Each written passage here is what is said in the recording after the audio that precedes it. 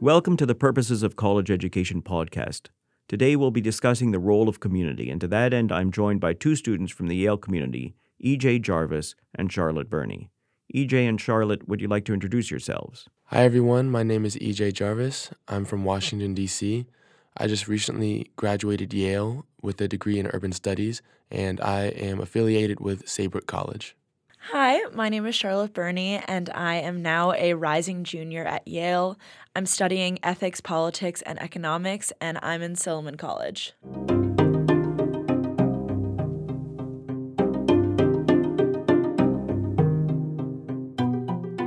Higher education is not a simple exchange between an individual teacher and a single student.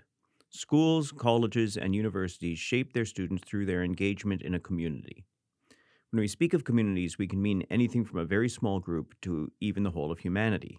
In this episode, we will explore to what extent education is a process of learning that community's notions of duty and responsibility.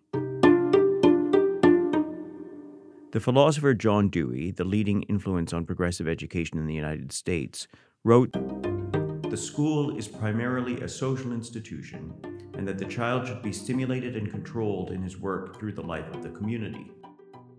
Although Dewey was talking about schools, colleges, in particular the residential colleges typical of American higher education, provide a special kind of community. Students inhabit them for 4 years of transition between adolescence and adulthood. American educators have used the term a community of learning to describe the function of such colleges.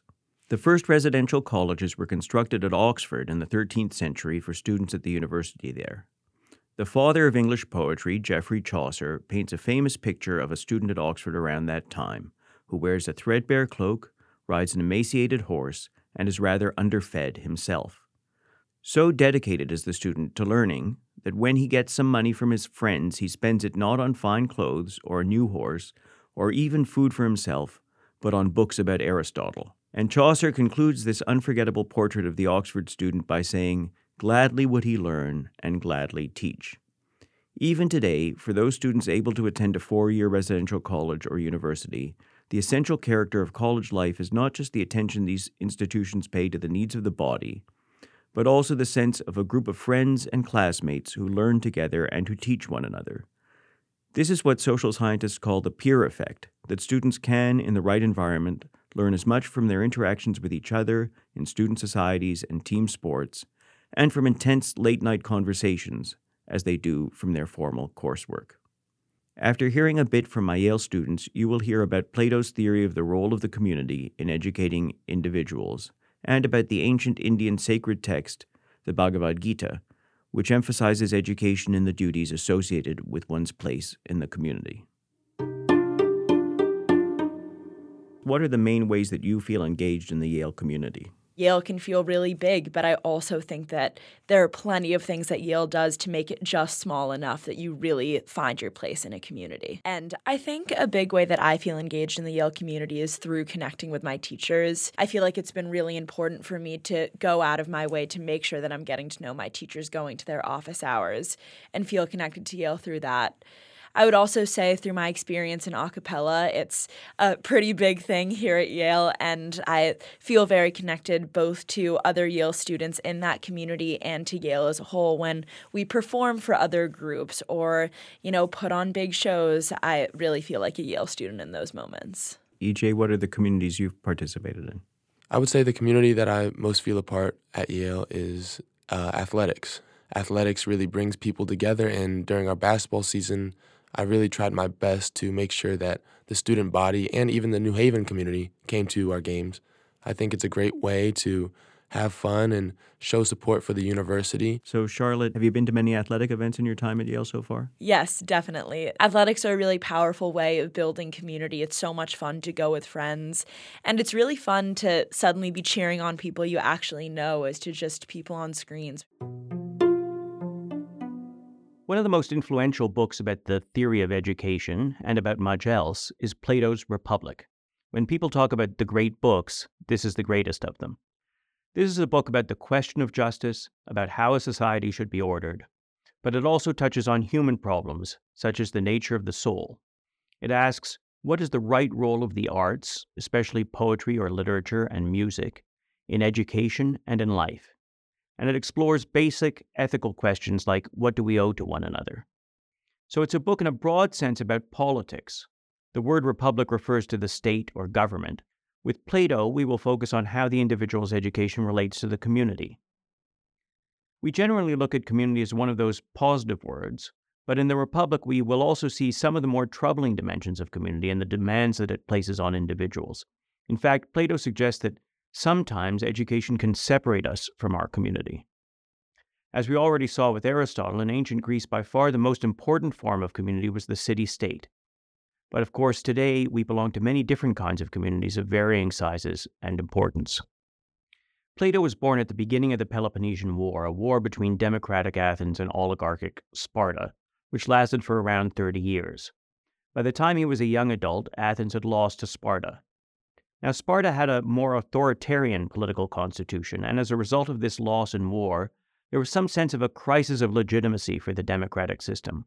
What's wrong with us that we lost the war? Is it somehow connected to democracy?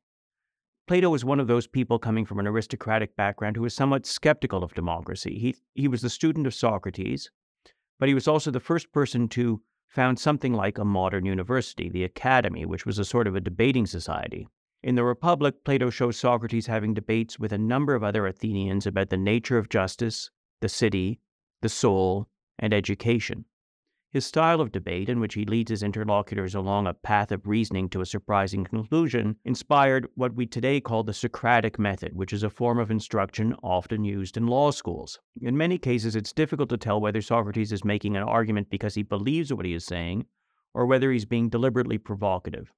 And when we read Plato, we have to keep this possibility in mind. In fact, he models an idea of education as a kind of conversation within a community in which the exploration of competing viewpoints leads us all closer to truth. Now, the ideal republic that Plato and Socrates outline has some very authoritarian elements and also a certain similarity to later communism. But it's unclear whether either Socrates or Plato really believed in the government having as much authority as they suggest in this supposedly ideal city. In the Republic, Plato develops a theory of how the ruling class should be educated that involves subjugation of most or all individual desires to the needs of the city. The first important feature of the ruling class in the Republic is what I refer to as communism. In the ideal society, the rulers will have no private property. Socrates says that the basic problem with having a ruling class that has private property is that they'll have an incentive to pass on the private property to their children, and to rule the society in a way that will benefit their children rather than society as a whole. And of course, we still see this today where people work hard to pass their privileges on to their descendants. But Plato wanted the ruling class to be dedicated fully to the common good of all, and not just to their own families. Second, Plato argues for a communal education. This is where the Spartan influence is strong. If you've ever seen the old Star Trek series, the Spartans were a little bit like the Borg. They lived in a very communal way. They were educated to be warriors from very early on. The men always ate dinner together in groups. And Plato and other commentators thought that that was part of why the Spartans had won the war. They were basically just tougher. Throughout later history, you'll see that democratic nations often worry that they will be weaker than their authoritarian counterparts. And one of the things that the authoritarian alternatives to democracy have, and this can be on the left-wing communist side or the right-wing authoritarians like the fascists, is this strong sense of communal connection and putting the nation, or in the case of communism, the working class, above all else. Interestingly, and not so much like Sparta, Socrates proposes that women should have exactly the same education as men. This was a very, very unusual idea in ancient Greece. And that's one of the reasons that people think that he may have been, in a sense, maybe not joking, but being deliberately provocative.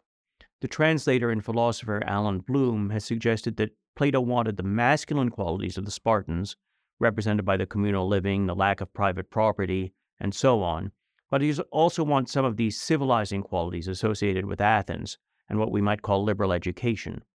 And Bloom's view, anyway, is that Plato wants the women to, in some sense, soften, I know this might seem like a sexist way of saying it, or to balance the warlike culture that would otherwise predominate among the rulers.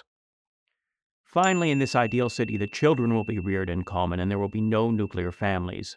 If you've read another science fiction work, Aldous Huxley's Brave New World, it's a bit along those lines. People breed in order to support the city and not out of personal desire. There also you see a sort of tension that's always present in Plato. In modern liberal democracies, we tend to believe in a strong distinction between public duties and private life. Educational institutions often do regulate the private life as well as the public life of their students, but once we're adults, we tend to expect to have our own household, a certain degree of privacy within that household, and freedom of speech, religion, assembly, choice, and so forth. But Plato has a very strong sense that there's a tension between private life and public duty, and so he essentially wants to abolish private life, or at least so he says. Again, it may be somewhat ironic. He wants to get rid of private property. He doesn't want people to have their own children. Everybody will be raised community. There will be no husbands and wives, and so on. You won't even eat dinner on your own. Now, whatever you think of this mode of education, it's interesting that he has a strong sense of the role of dedication to the community and duty to the republic among his ruling class. It's also notable that in some respects, the education that he describes is very similar to that provided today for elite students at residential colleges in the United States, at least insofar as there's a strong emphasis on communal living, on dialogue, and on the sense of all being part of one community. Plato imagines a model of community education in which the rulers are taught to make the city their highest priority. This question of how the educated relate to the rest of society is, of course, highly important for us today. So do you think your Yale education has changed the way you relate to your communities, like your hometowns of New York or Washington, Charlotte? Definitely. I think that one thing that's been really special about Yale is how I've noticed the way in which people really like to talk about what we're learning outside of a class environment, and how there is this general excitement to learn. And I feel like I've always been someone who, will call my mom and tell her about what I learned in a certain class, even if she has no idea what I'm saying. And that was something that I experienced in the dorm rooms, in the courtyards of Yale, the fact that someone would leave their philosophy class and come say, here's what we learned. I find this really interesting and I'd love to talk about it. And I would say that that is a tendency that I didn't really have almost the courage to in high school. And EJ, do you feel like your relationship to your community of Washington, D.C. has changed? I would say my community to D.C. was very strong in high school. I like to say I was a Washington, D.C. nerd. I like to know all the history, the streets, the culture, just because it's something that I found fascinating in high school. And when I came to college, I actually used that fascination to relate to what we were learning in school. And eventually, as my time went on and the classes got a little bit more specific to my major of urban studies, I started to narrow in on what I wanted to focus on in D.C. and actually ended up writing my thesis about Washington, D.C.'s gentrification. The thesis was titled HOME, and HOME was an acronym for How Our Mindsets Evolve. It was an oral history of one of my very close relatives, Gretchen Wharton, and I interviewed her about her experience of growing up in Shaw. She had lived on the same block her entire life, and she's seen the transformation from the 1940s to present day of one of the most gentrified area codes in the nation. And that sentence in itself is very powerful because not many people have their own personal story about how their neighborhood has gentrified so rapidly. Plato focuses on one's duties to the city-state in ancient Greece, which was the size of a small city today.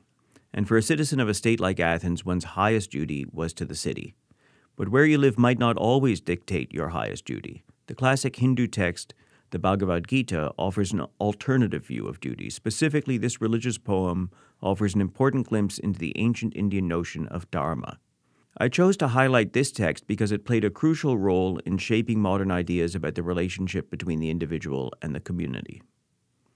The second section, or teaching, of this poem is a crucial text in Hindu religious education. In the story, the god Krishna explains some of the basic philosophical concepts of Hinduism to the warrior hero Arjuna. Ultimately, this text demonstrates how to educate a leader to do his or her duty to the community. The themes I want you to take away from the Bhagavad Gita are duty, discipline, and action. The Bhagavad Gita is a relatively small part of the very long epic, the Mahabharata, whose title means something akin to Great India. If you visit India, you can see many sculptures and paintings representing stories from this epic, which played a similar role in Indian culture to that of Homer's The Iliad and the Odyssey in ancient Greece, with the difference that the Hindu gods are still worshipped today, whereas the Greek gods are now just considered mythology. The Bhagavad Gita, like many epics, is a founding text of a culture. And just as Greeks like Aristotle and Plato looked back to Homer for the basis of their community, Hinduism looks back to the Mahabharata and the Ramayana, which is the other great Indian epic. Not all cultures have epics. There are other ways of binding a culture, but an epic is one of those ways, and it tends to establish the values by which later members of the community define themselves, or against which they sometimes rebel. Like the Western epics, the Mahabharata was probably largely composed orally, but then written down at a certain point, and the portion known as the Bhagavad Gita was composed around the 2nd century BCE. Its title means divine song. The epic turns on the battle between the 5 Pandava brothers, who represent the forces of order and justice, and the 100 Kaurava brothers, who are cousins of the Pandavas, but who represent chaos and disorder. At the beginning of the Bhagavad Gita, the 3rd Pandava brother, Arjuna, is about to go into battle against his cousins, but he's very reluctant to fight them. Arjuna's charioteer reveals to him that he's not just your average charioteer, but is in fact the god Krishna, who has come to tell him why he must fight and to give him an education in Hindu philosophy. In the beautiful paintings of the various schools of Indian art, Krishna is always represented in blue. He typically appears on the chariot in the pose of a god who is instructing his disciple, not holding the reins of the horses. You don't necessarily need to believe in the religious background of the Hindu cycle of rebirth to find that the philosophical discussions of duty, discipline, and action in this poem remain relevant to modern ethics and our relationship to our community. Of course, each of these words is an English translation of a Sanskrit word. The first of them, duty, is dharma in Sanskrit. Duty is, of course, a very important word in the West, too. In Greek, the word for duty is deon. In the Bhagavad Gita, duty is a sacred responsibility that comes down from the gods. Almost by definition, a duty is something you do because you think you should do it, and not because you want to do it. If you want to do it, it might be some kind of pleasure or joy, but if you do it even though you don't really enjoy it, then that's a duty. And Krishna tells Arjuna, if you fail to wage this war of sacred duty, you will abandon your own duty and fame only to gain evil. Now, there's an element here that seems distinctive to the Bhagavad Gita and maybe to Hinduism in a way, and that's very relevant to the theory of action that we'll come to a little later in the poem. When Krishna says, therefore, Arjuna, stand up and resolve to fight the battle, that could easily come out of a Western poem. But what seems distinctively Hindu is his comment, impartial to joy and suffering, gain and loss, victory and defeat. Arm yourself for the battle, lest you fall into evil. Now, this notion of impartiality is interesting. Krishna emphasizes that it's not the outcome that matters. Rather, it's your impartial attitude, your willingness to face whatever comes. It seems to me there's a connection between his notion of detachment from the results of the action and the cycle of rebirth, the belief that the self being constantly reborn, which implies that you have to have a certain detachment from what's in this world because it's basically an illusion. This relates to another Hindu concept that's also important to Buddhism, Maya, which is their word for illusion, the idea that the things that we're experiencing now are only an illusion and that you have to get beyond them. This notion of the world as illusion leads to a distinctive attitude to the question of action in Hinduism. The Sanskrit word for action is karma. In the West today, we tend to think of karma as being a sort of a retribution or just desserts, like a kind of cosmic irony, in fact. In Sanskrit, though, the word means action. And even though this is almost 2,000 years before Sir Isaac Newton, you might think of Newton's third law of motion, which is that for every action, there's an equal and opposite reaction. In a philosophical sense, karma means that when you act, your action has an effect on the world. Hinduism teaches, though, that you should not be unduly concerned with the results of your actions, because those are beyond your control. And in one of the most famous passages of the Bhagavad Gita, Krishna tells Arjuna, be intent on action, not on the fruits of action. Avoid attraction to the fruits and attachment to inaction. Arjuna, action is far inferior to the discipline of understanding. So avoid worrying about what's going to happen as a result of your action, but also avoid attachment to inaction. You need to act anyway, even though you don't know what the consequences will be. The notion of action here is that you are called upon to act. Don't worry about what's going to come of it, whether you're going to get a reward or not. You act because it's your duty to act.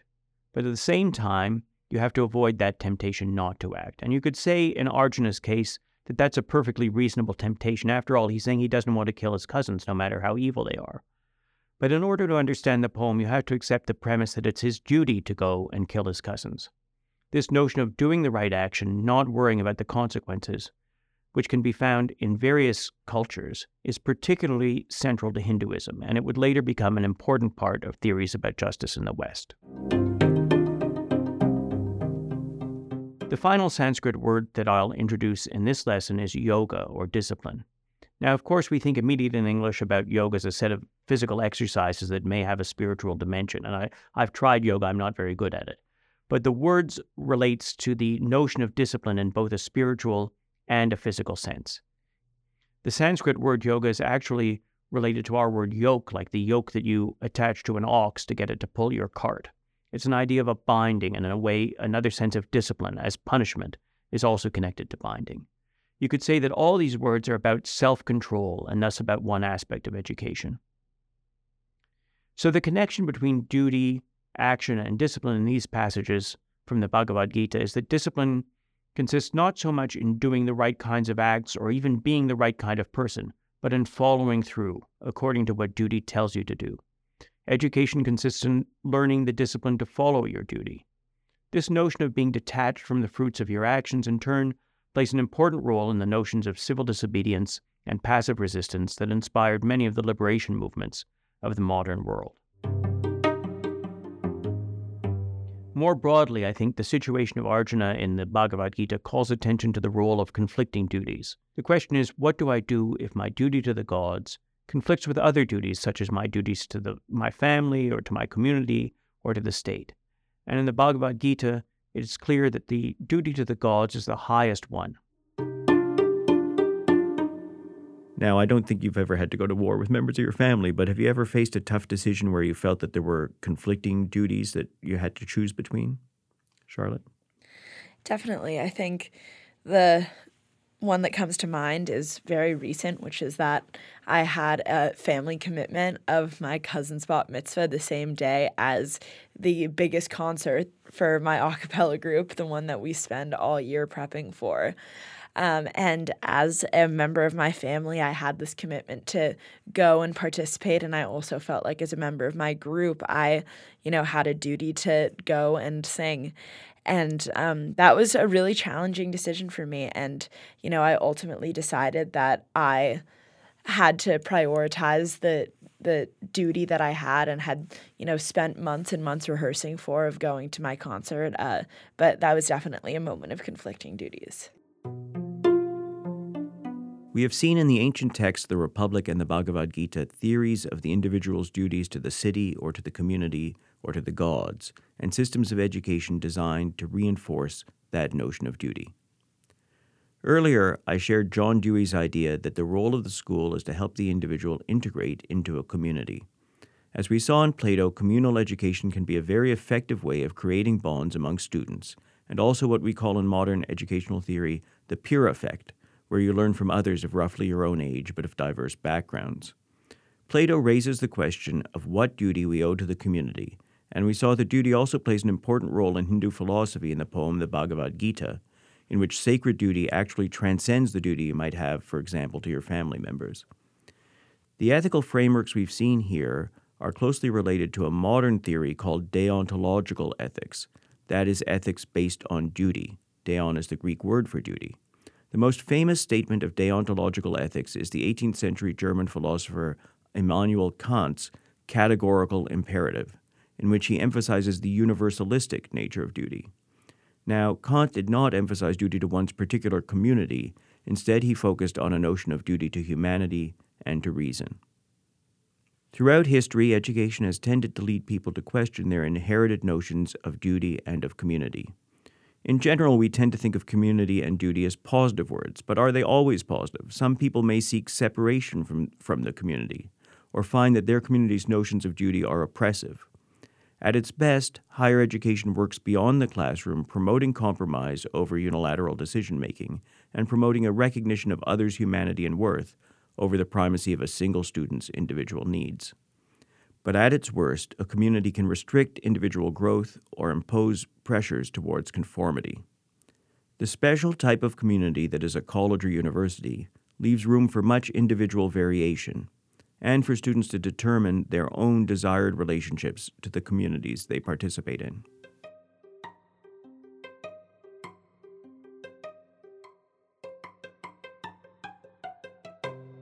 I thought it would be fun to conclude this episode with my students' thoughts on what the Yale community means to them, with Charlotte halfway through her time at college and EJ having just graduated.